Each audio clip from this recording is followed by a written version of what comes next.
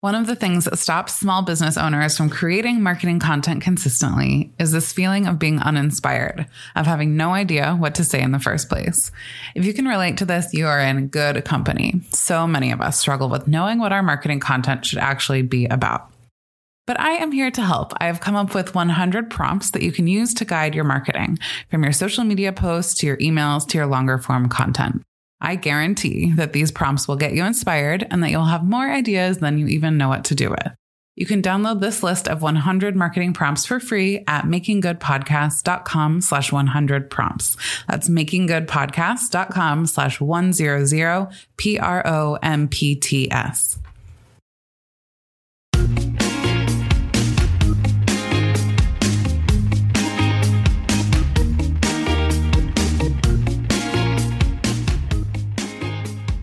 Welcome back to Making Good, the podcast for small businesses who want to make a big impact.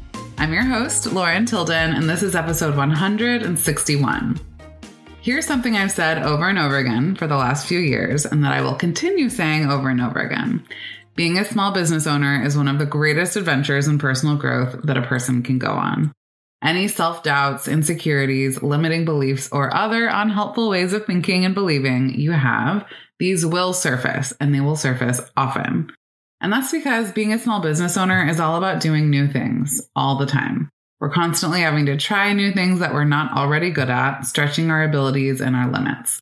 And if we're doing any kind of marketing, which I hope we are, and I expect that we are, given that you're listening to this podcast, we're also putting ourselves out there a lot, putting our work or our offers out into the world and asking people to buy them.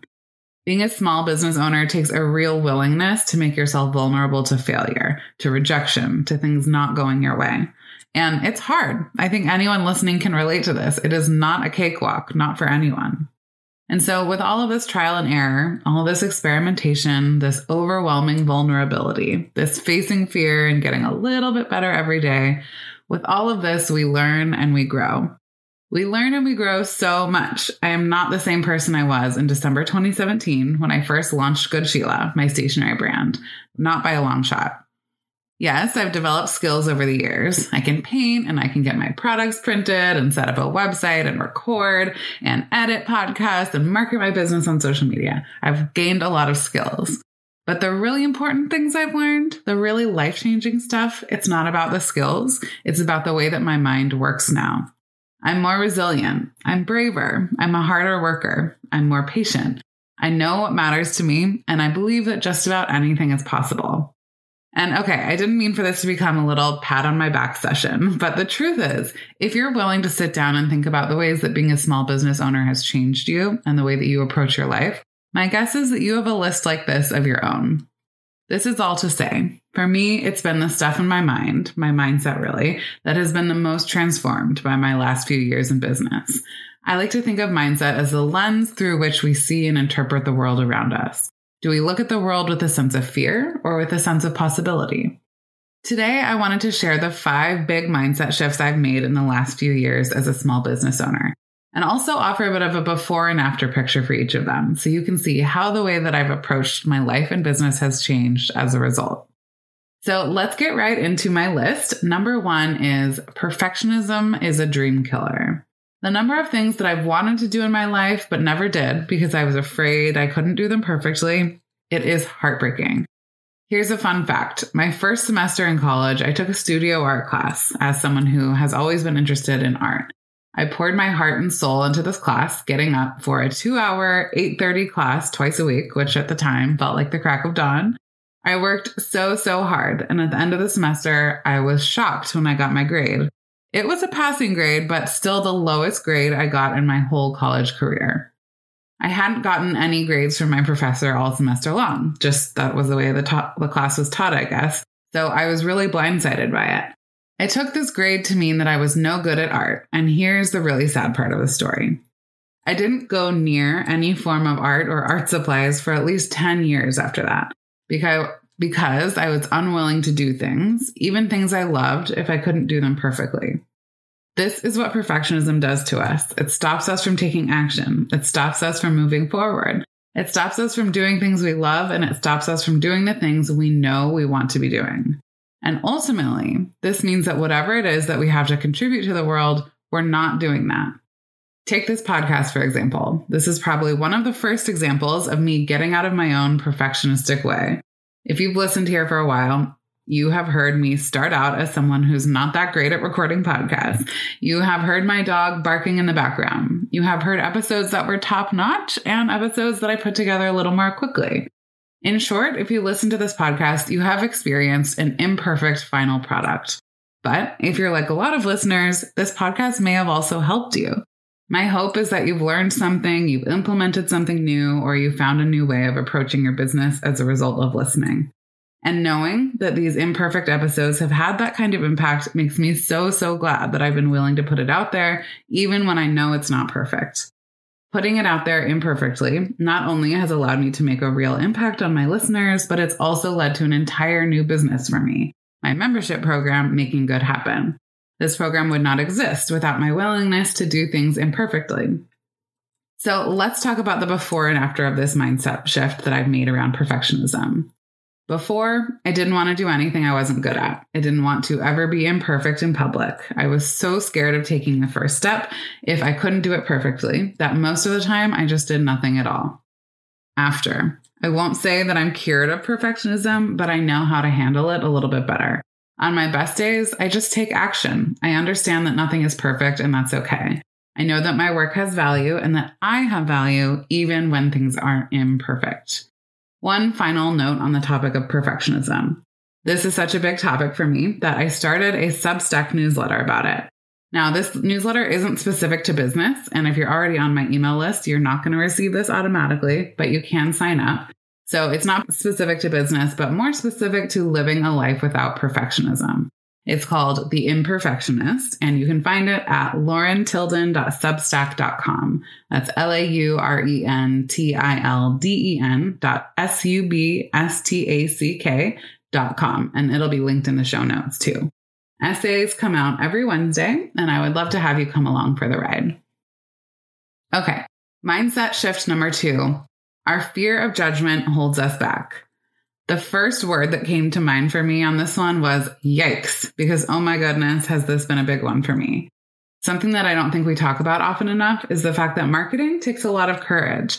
When we're marketing, we're putting our work and our businesses and ourselves out into the world and we're saying, hey, look what I have to offer. What do you think? This is scary and vulnerable. But for many of us, it's the most scary and vulnerable when it comes to marketing in front of people we already know, the people in our lives. Especially in the beginning, when I first started marketing my business, I just felt like cringing all the time. There were all these specific people I had in mind who I would imagine judging that piece of content or piece of work that I was putting out there. I would imagine this random person from high school or college or an old coworker from my corporate days seeing something I had created and rolling their eyes. And this thought alone was often enough to stop me in my tracks. If I had a dime for every time I didn't do something out of fear that someone would judge me for it, let's just say I'd have a lot of dimes. Eventually, what has worked best for me in those moments that I start to worry about being judged is that I give myself 2 options. I say, Lauren, you can either A, put that thing out there, possibly be judged for it, and have done the thing that moves you toward your goals, or B, not put the thing out there, but also not be judged. For some reason, this simple A or B choice makes me realize that there's really only one option for me. I choose A all day long.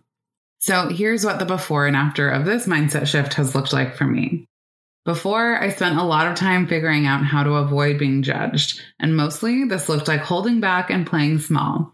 If I was worried about someone judging something I made, whether that was a product or my marketing, I wouldn't create it or share it at all. After. Now, if I notice myself worried about being judged, I allow that discomfort to be there and I take action anyway. Teddy Roosevelt has a great quote on this concept. He said, "It's not the critic who counts, not the man who points out how the strong man stumbles or where the doer of deeds could have done better.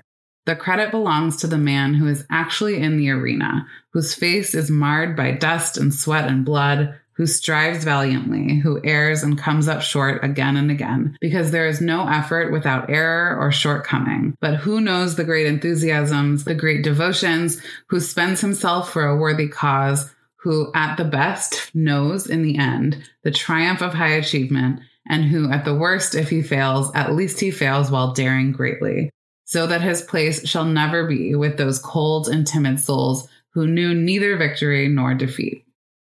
Mindset shift number 3, action creates confidence, not the other way around. If there's one thing that can make all the difference for you in the way that you approach your business and your life overall, it's this: take action. Small steps are great, but just take those small steps. However, a big mindset shift I've had to make is that I've realized I used to be very confused about the relationship between confidence and action. I used to believe that I needed to wait until I felt ready and then I could take action, that I needed to feel confident in order to take action. Things that would help me feel ready, I thought, were things like planning, thinking about it, writing a lot of things down, researching, taking courses about it, then redoing my plan for it, and on and on and on. And spoiler alert, a lot of the time going through this process, I would not actually ever feel ready or confident, so taking the action never came. But taking action is required for just about all of the great results that we want to see and experience in our lives, not to mention the impact we want to make. And so what I've learned is, guess what? We don't have to feel ready or confident in order to take action. In fact, the way things work is actually the opposite of how I thought it worked. The way that we get confident is through taking action. A couple of years ago, the idea of talking to my Instagram stories or giving a live workshop where I presented in front of a lot of people would have made me so nervous that I no doubt would have said, I'm not ready for that. But now I know that it's okay if I don't feel ready for it. I can still do it. If we're always waiting to feel ready, we're always waiting till the confidence comes, we are going to be waiting way, way, way longer than we need to in order to start seeing the results we want to see. In fact, we might be waiting forever. So here's the before and after when it comes to the relationship between action and confidence. Before, I waited until I felt confident and ready in order to take action, which meant that I simply never took action on a lot of things and therefore never got better at them or saw the results. After, I take action even when I don't feel ready or even when it makes me nervous. I know that I get confident and gain skill through the doing. Shift number 4, there is no shortcut, just take it bird by bird. I've always been the kind of person who is really attracted to instant, overnight results. How can I be where I'm at today, and then be where I want to be tomorrow, with no effort or stress in between? I know this is obvious, but this doesn't really exist. Sure, there are folks with faster growth than others, but in general, if someone promises you a get-rich-quick overnight results path to overnight success, it's probably not a thing. Over the years in business, I've learned how to really just settle in to where I'm at, to get clear on my goal, choose actions that will move me toward that goal, and then put in the work day after day, knowing that I'm building towards something bigger, but that there's no immediate path to the top. So here's the before and after. Before, I was always looking for the shortcut to the top. After, I put in the work every day, knowing that as long as my actions are in line with my goals, I am steadily moving in that direction. I love this quote from the writer Anne Lamott. It's actually the quote that led to the title of her book, Bird by Bird. She wrote, 30 years ago, my older brother, who was 10 years old at the time, was trying to get a report written on birds that he'd had 3 months to write, which was due the next day. We were out at our family cabin in Bolinas, and he was at the kitchen table close to tears, surrounded by binder paper and pencils and unopened books about birds, immobilized by the hugeness of the task ahead. Then my father sat down beside him, put his arm around my brother's shoulder, and said, "Bird by bird, buddy. Just take it bird by bird." Okay, I know I said there are no shortcuts, but there are secrets. And so the fifth mindset shift I've made happened after I realized one of the great secrets of growth. The only way to get better at something is to do it over and over again. We can do all the planning, researching, and visualizing that we want, but when it comes down to it, there's one thing that is guaranteed to make us better: doing it. Practice, repetition. If there's anything in the world that you want to get better at, literally anything, the way to get better is to do it over and over again. If you want to get better at email marketing, send a lot of marketing emails. If you want to get better at speaking Spanish, practice speaking Spanish out loud frequently. If you want to get better at painting, do a lot of painting. It's really that simple. Here's practically speaking what this has looked like for me. Before, I felt like I was either good at things or I wasn't. As written in her book Mindset, Carol Dweck would define this as having a fixed mindset, when you believe that your intelligence, skills, and talents are fixed and unchangeable. After, I know that I can get good at anything I want to be good at, and the way to do that is to put in the work. This is called having a growth mindset. So, to recap, number 1, perfectionism is a dream killer. Number 2, fear of judgment is holding you back. Number 3, action creates confidence and not the other way around. Number 4, there is no shortcut, just take it bird by bird. And number 5, the only way to get great at something is to do it over and over again. I hope that hearing some of my experiences and lessons learned is helpful to you and maybe even gives you the reassurance you need to start looking at something in a slightly different way. And I'm truly very curious, what has been a mindset shift that's been a big one for you? DM me on Instagram to share at Lauren Tilden, LaurenTilden. With that, I say thank you for being here and for focusing on making a difference with your small business. Talk to you next time.